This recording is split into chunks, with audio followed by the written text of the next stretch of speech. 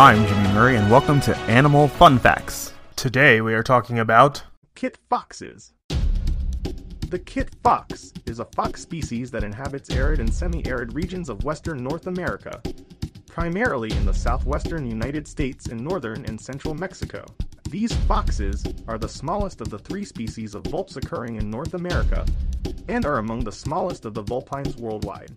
It has also been called a North American counterpart of the fennec fox due to its large ears.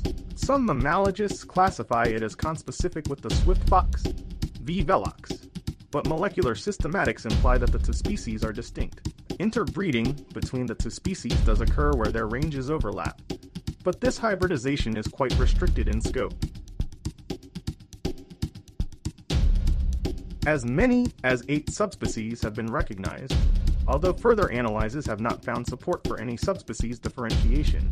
However, although there is a clear need for more subspecific clarification, most available data suggest that kit foxes in the San Joaquin Valley of California are likely to warrant a subspecific designation, VM mutica, due to geographical isolation, and that any other kit foxes may be included in a second subspecies, VM macrotis.